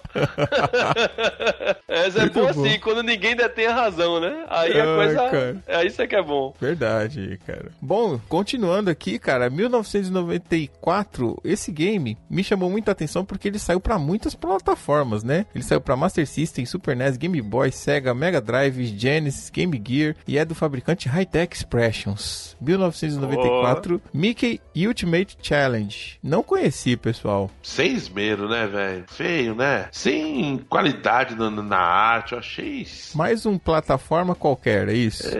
Mais ou menos. Se você for olhar, ele tem uma jogabilidade estranha, porque assim, o Mickey tá num castelo, e a cada lugarzinho que ele vai, ele encontra alguém da Disney, né? Parece o castelo do Harry Potter, não? Então, não, mas é porque isso, na verdade, não é só um jogo ele é um jogo meio que de minigames ali, ali, né? Então, a hora que o Mickey encontra o Donald já faz um feitiço lá, coloca o Mickey num tabuleiro. Ele tem que ficar empurrando as poçõezinhas pro lugar certo. É meio que jogando um Sokoban ali e tal, uma coisa. Quando ele encontra o outro cara, outro desafio. Então isso vai mudando. E aí ele tem que ir completando esses games, esses minigames, por assim dizer. Mas eu acho que não gastaram tempo no gráfico, cara. A gente já viu coisa melhor e mais cedo. Ele foge a proposta que a gente tinha dessa coisa do passar de fase, né? Ele te oferece, é como se você entrasse em portas e cada porta fosse um desafio diferente, né? É um puzzle, não é jogo de puzzle. Eu acho legal o jogo de puzzle. Não vou falar que eu não gosto, não. Eu gosto. Eu perco um tempinho gostoso. Mas eu achei que os caras não gastaram, né? Não foi aquele... foi um primor, não. Então... não é mesmo, hein? Não é, hein, pessoal? Mas eu tô olhando aqui e até fiquei curioso, cara. Sabe aquela curiosidade mórbida, cara? Eu acho que eu jogaria isso, hein, cara? Eu diria pra você não perca seu tempo. Não, eu diria, se for pra perder o tempo, jogue.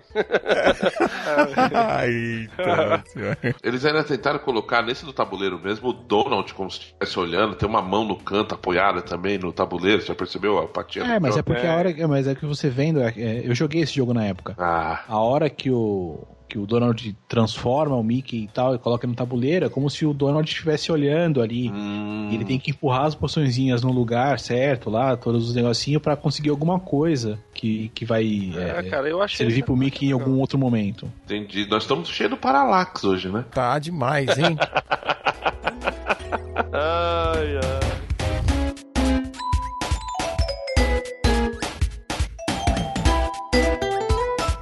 Queria convidar aqui, eu gostei do ringue, então eu vou convidar e agitar aqui de novo essa parada, hein? 1995, a Capcom de novo insiste e vai lá e lança Disney Magical Quest 3.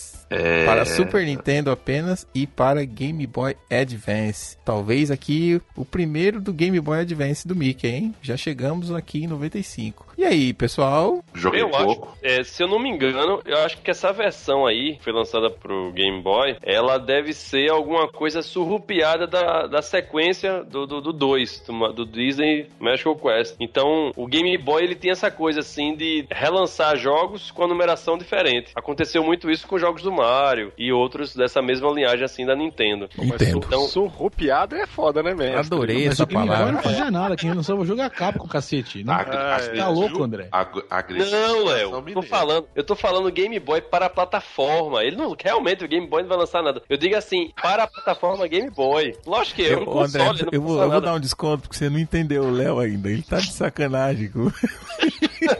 Não, eu já entendi. Eu tô deixando ele livre aí à vontade. Peraí, zoar à vontade. Aí eu tô deixando ele ser ele mesmo. Aí, ó, entendeu? Mas, pessoal, eu até incito ele a continuar fazendo. Pode ficar aí à vontade. Mas, pessoal, o jogo é bonito, pessoal. Eu tô achando também, o jogo é bem bonito, mas não joguei também, não.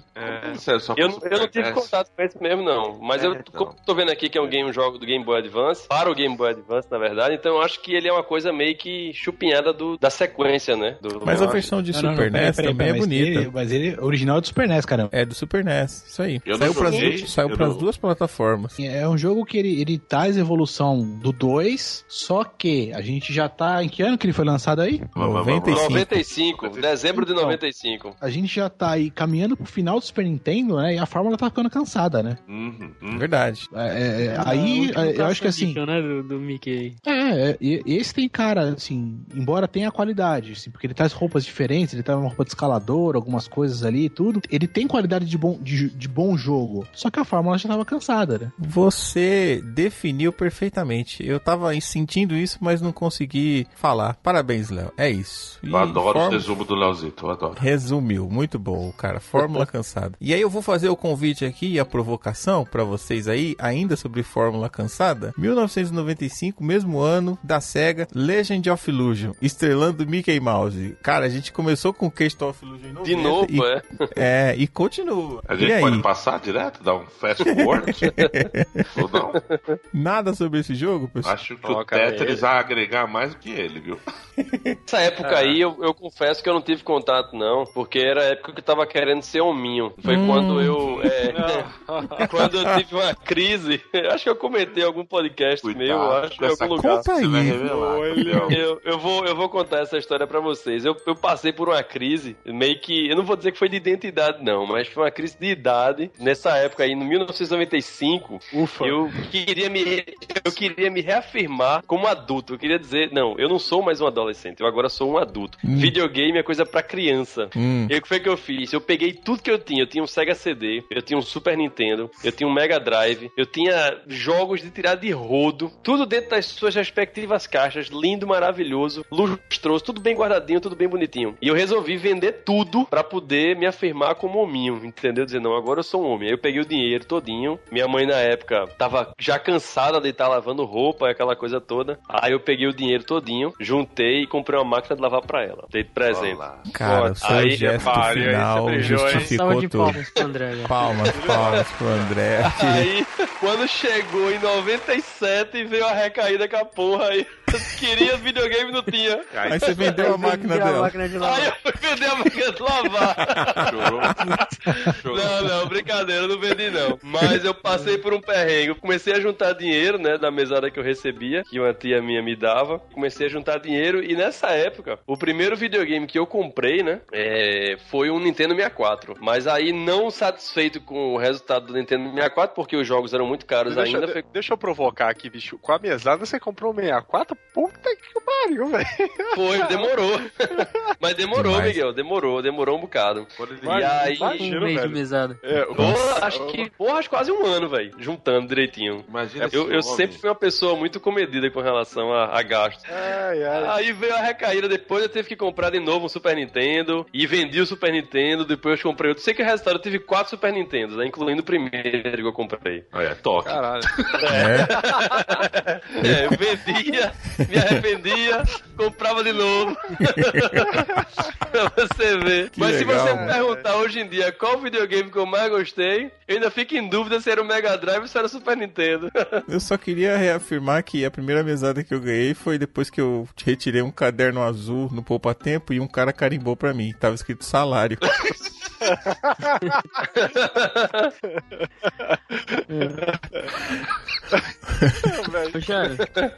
Oi?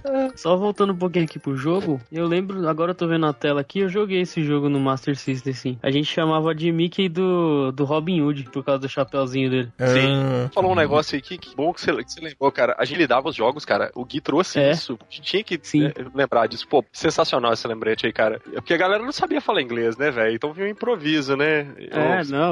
Eu vou lembrar alguns aqui. Eu dava muitos apelidos pra joguinho também, justamente porque a gente não conseguia falar, né? O Você deu algum apelido pro X-Men? Paixão. O X-Men? Paixão, é?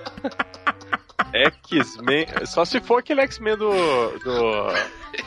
Atari. Essa é a piada. Versão proibida para menores, né? Essa, né? Deixa.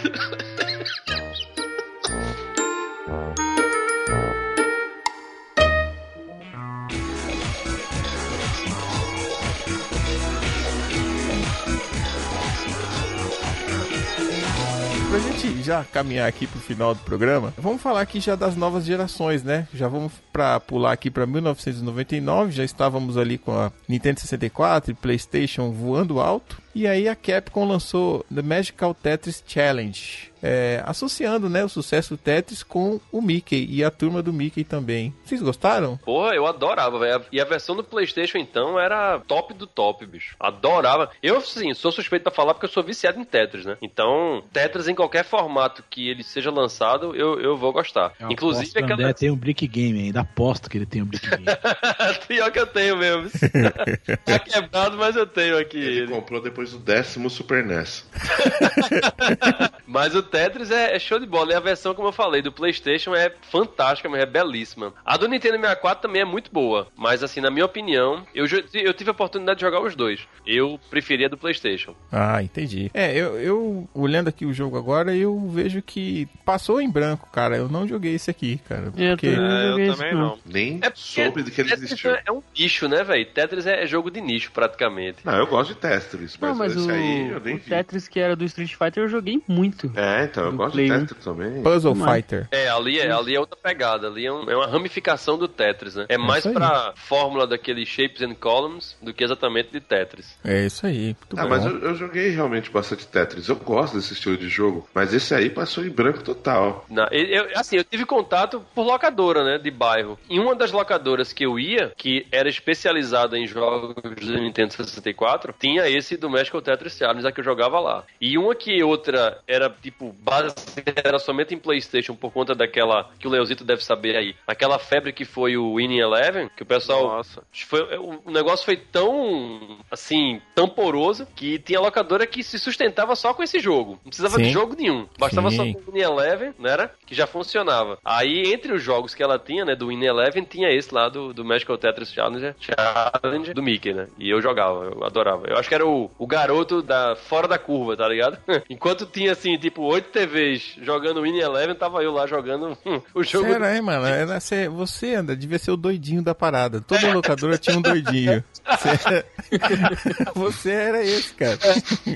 Tá ligado? Eu fugia a curva, né? Normal. Aquela canelinha seca, o chinelinho de dedo e uma bermuda. É você. Os caras olhavam e falavam assim, mano, o que esse cara tá fazendo, velho? Eu quero jogar meu futebol aqui, mano. Sai dessa porra. Tá gastando uma TV à toa aí, seu filho da mãe. Que mané, né? Mas aí, pessoal, agora o nosso último game desse primeiro episódio aqui do Pixel Velho de 2, um especial gigante pra você. Ano 2000, Mickey Speedway USA para Nintendo 64 e Game Boy Color. Gostaria de fazer um comentário sobre esse jogo, que de todos os games do Mickey, esse é o que eu mais deveria ter jogado e não joguei, cara. Eu sou apaixonado por Mario Kart, vocês já sabem. Então. E quando eu olhei o gameplay desse jogo, eu perguntei pra mim mesmo, onde é que eu tava perdendo tempo trabalhando, sendo que eu poderia estar jogando isso aqui? Pois é. Eu vou falar uma coisa aí que vai todo mundo me crucificar. Mas eu, na minha opinião de bosta, eu tive e eu posso falar. Eu preferia Mickey Speedway ao Mario Kart 64. Tanto que eu troquei meu Mario Kart 64 sem pestanejar pro Pilot Wing 64. Eu não curtia, não. Como eu sempre fui sozinho, né? Eu era filho único e sou filho único, né, até hoje. Eu acho que o Mickey, pra uma pessoa só, ele é mais divertido do que o Mario Kart 64. Então, na minha visão de single player, entendeu? Eu tô entendendo o que você tá falando. Porque o Mario Kart 64, ele foi aquela coisa da expectativa também, né? Pô, vai sair Mario Kart para Nintendo 64, tem que ser no mínimo perfeito. E não foi, né? Não foi perfeito, cara. O Mario Kart 64 teve muita coisa a desejar. Ele funcionava melhor em multiplayer, mas o single player dele não era divertido como era a versão do Super Nintendo ou as versões lançadas para o Game Boy. Exatamente. Depois no Game Boy, o Mario Kart recuperou todo o mercado que ele tinha perdido, assim. Mas é verdade o que você tá falando. Agora, esse jogo aqui me chamou muita atenção, meu. É muito bonito mesmo pra você jogar, cara. E o estilo dele também, de corridas. Tô impressionado aqui. Ele é bem colorido, Mas jogava só o Mickey, não tinha outros personagens? Tinha vários. Tinha o Donald, tinha a Minnie e Pateta. Tinha a galera toda do Mickey lá. Era bem bacana. Ele trazia, na verdade, elementos melhorados, né, do Mario Kart 64. É uma versão melhorada, a gente pode dizer, do Mario Kart 64. O Mickey Speedway. Aqui, cheio de poderzinho, umas telas coloridas, bem legal mesmo. Tô vendo um pódio dele aqui, ele é o Mario Kart com realmente alguns ajustes mesmo. Sim. Não, ele é um Mario Kart com cuidado, né? Feito decente. Isso. O Mario Kart, ele foi tipo, pega açaí e toma na boca. Aproveitar o embalo do que já tinha. O Mickey não, você vê que o cenário é bem trabalhado. Pô, posto de chegada é da Rare, produtora do Banjo-Kazooie, então... Isso. Posto de chegada do Mario 64 era, tipo, qualquer coisa de um retângulo em pé branco e o cara falou assim, pinta aqui no ladinho rapidinho pra dar profundidade, tá ligado? O Léo gosta muito de comentar que a Nintendo tem a prática de lançar os melhores jogos dela junto com o console. Eu acho que tentando seguir essa tendência, ela tentou lançar o Mario Kart, mas estava muito em cima da hora, então ela precisou correr e acabou não entregando um jogo muito bom, né? Qualidade, Pô, que bom que eu não me senti só agora, porque geralmente quando eu falo que eu não gostava de Mario Kart, a turma só falta me apedrejar. É porque eu acho que a galera não conheceu esse, cara. Eu tô vendo ele aqui, eu te falo que eu gostei do Mario Kart 64, eu joguei ele em emulador, né? Não tive o videogame. Gostava, achei bacana, bonito, até apesar de todas as críticas aí, que são até porque quando vocês pontuaram, eu comecei a lembrar, de fato ele tem esses improvisos mesmo, mas esse aqui é bem mais bonito em textura, em tudo mais e tal. É muito bem trabalhado. Eu trocaria tranquilo por uma bala chachá.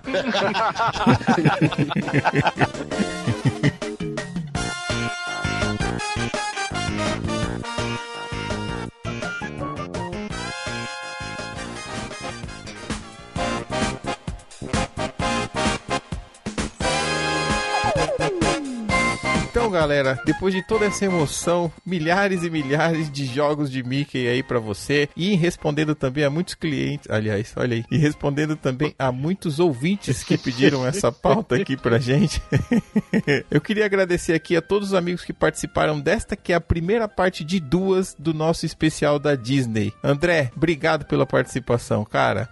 Eu é que agradeço, Jairo, mais uma vez, por estar dividindo esse momento maravilhoso aí com a família Pixel Velho. Espero que possa voltar mais vezes. Sem dúvida, meu caro. Quer deixar o seu merchan? É o de sempre, né? Acessem lá, assopranocartuchos.com.br. Sigam a gente no Twitter, através do @assoprandocast. Estamos também lá na rede social lá do Facebook. Basta ir lá, deixar um curtir e, se possível, acompanhar junto com a gente, né? Lá os podcasts que também são nessa mesma pegada aí que o Pixel Velho apresenta, né? Falando somente sobre os retrojogos. Então, vai lá, confere, deixa lá o curtir, deixa seus comentários também, digam o que estão achando, que é bom ter esse feedback da galera aí. Maravilha, meu cara, obrigado. E aqui, ó, o meu sócio, co-irmão e parceiro agora na empresa oseditores.com.br. Leozito. Bom, quem quiser ouvir outras besteiras que eu falo por essa internet afora, acesse mentesbrilhantes.net.br. E se quiser falar comigo ali mais perto, mais rapidinho ali, @leozito21 no Twitter, ou @mentespodcast também, é tudo eu. Enfim, oseditores.com.br. Tem um podcast, tá de saco cheio de editar, não aguenta mais, tá sem tempo, oseditores.com.br. Nos encontrem por lá também. E como eu sempre digo, até logo mais. Muito bom, meu querido. E o meu querido rapaz que veio de bicicleta correndo para participar dessa gravação, o que valoriza muito mais este empenho, Gui Oliveira. Obrigado, mano. Obrigado, Jairo. Pra quem quiser ouvir meu podcast, ele tá no site friendzone.com.br. Faz um tempinho que eu não atualizo nada lá, mas daqui uns tempos, espero pouco, vai começar a sair já os novos episódios aí. Aí, Gui, tá sem tempo, ó? Fala com o Jairo, fala comigo aí, ó. Estamos aí. Isso aí. Obrigado, galera. E agora eu vou partir aqui pras vozes gostosas. Vou começar lá por Minas Gerais, o pedacinho de queijo do Pixel Velho. Obrigado, Miguel Manrubia. Opa, valeu, Jairo, valeu, família Pixel Velho. Obrigado aí, ouvinte, por estar acompanhando conosco aí essa sessão fantástica de nostalgia. Pra quem quiser também ouvir o podcast que a gente faz, é o Andarilho Conectado, né? O site andarilhoconectado.com.br. Lá você vai encontrar temas ligados ao mundo nerd, ao mundo geek, HQ, tudo interligado com temas relacionados a propostas de trabalho, a estudos, a tudo que possa ser de certa forma útil, né, na tua caminhada aí pro saber, pro autoconhecimento. E na nossa página no Facebook, é Facebook/Andarilho Conectado, o Twitter é @AndarilhoCast. Mais uma vez, muito obrigado e foi um prazer participar com todos vocês aí, amigos da bancada da família Pixel Velho. Muito bom. E você, queridíssimo Daniel Nascimento, você tenta se despedir agora. Muito obrigado pelo convite. Muito legal estar aqui. Tava sentindo falta, admito. Saí da gripe, né? Voltei aí para meu tom de voz normal. Vou gravar Vou gravar meu episódio novo hoje ainda. Peço desculpas, pois não consegui cumprir os prazos por causa da gripe, por causa dos projetos aqui familiar. Só que agora, seguir aí a ideia do Leozito, vamos devagar, né? Vamos prometer mais não, que realmente é um pouco difícil. Então você pode me escutar, se você quiser, no 70escutar.com.br. Pelo Twitter você pode falar comigo pelo @70escutar ou @sn_Daniel. No Facebook, facebook.com/70escutar. E estamos aí, né? O podcast trouxe uma coisa legal, não esperava que tanta gente fosse escutar o primeiro episódio. Então eu tô devendo, vou correr atrás do prejuízo. É isso, mano. E lembrando aqui que é 70 numérico Escutar, tá? Obrigado, Leozito. 70 número, escutar. E a você, ouvinte, nosso muito obrigado. Para falar aqui com o Pixel Velho, você já conhece os caminhos. E-mail pixelvelho@pixelvelho.com.br. Nós estamos nas redes sociais azuis, Facebook e Twitter, /pixelvelho, @pixelvelho. E com certeza você agora já tem que participar dessa nossa nova interação, que é o nosso grupo do Viber. Toda essa galera aqui maluca está lá no grupo do Viber diariamente, contando muitas coisas relevantes para você e as não relevantes também. Então você pode acessar, pode seguir o grupo do Viber e também pode, obviamente, aqui com a nossa parceria com o Leozito, acessar o oseditores.com.br. Se você tem um podcast, se você pensa em fazer um podcast, tá sem tempo, tá precisando de alguém com vontade de editar e que queira te ajudar, pode acessar, nos consulte que a gente vai tentar ajudar você a fazer esse seu podcast crescer. Muito obrigado aqui aos nossos amigos e lembre-se, essa foi só a primeira parte. Logo mais tem muita Disney para você aqui no Pixel Velho.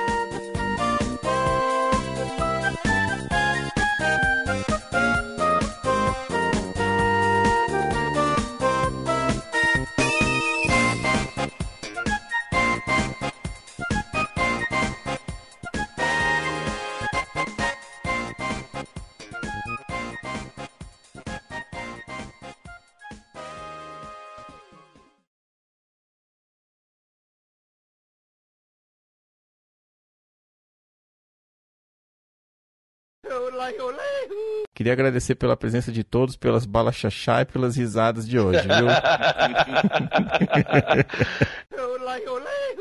Pronto. Então a gente vai ter muito que falar sobre essa risadinha aí, pera aí. Vocês querem saber por que é Van Snake? Jesus, viu? Não, eu prefiro achar que é por causa de Metal Gear, bicho.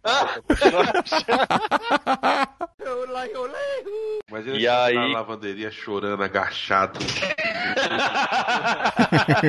Pois é. Verdade. Cara, vamos combinar aí. Quem que foi o produtor dessas fotos aí? Rapaz, se você soubesse, mano, como foi Ficou essa foto. Ficou da hora, velho. É. Rebatedor, né, Jair? Tinha o rebatedor. O rebatedor da foto é que foi o Chan. Delícia. Peraí, rebatedor da foto? Rebatedor. Exatamente. O rebatedor era o meu lençol e 2 meias. Literalmente. Tirou o fone? A Bruna, um abraço pra Bruna aí, ó. Tirei o fone. Mete o fone. Então põe o fone. Ou põe o fone ou chama a Bruna. Põe o fone. Tem que colocar no Viva Voz? Coloca, põe isso no ouvido. Oi. Ensina ele aí, Bruno, por favor. Toma essa multa aí, Guilherme.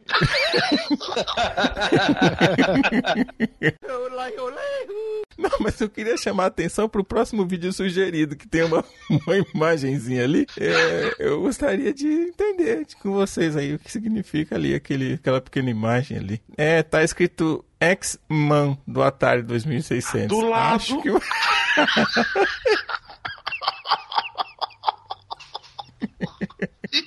Agora que eu vi, velho.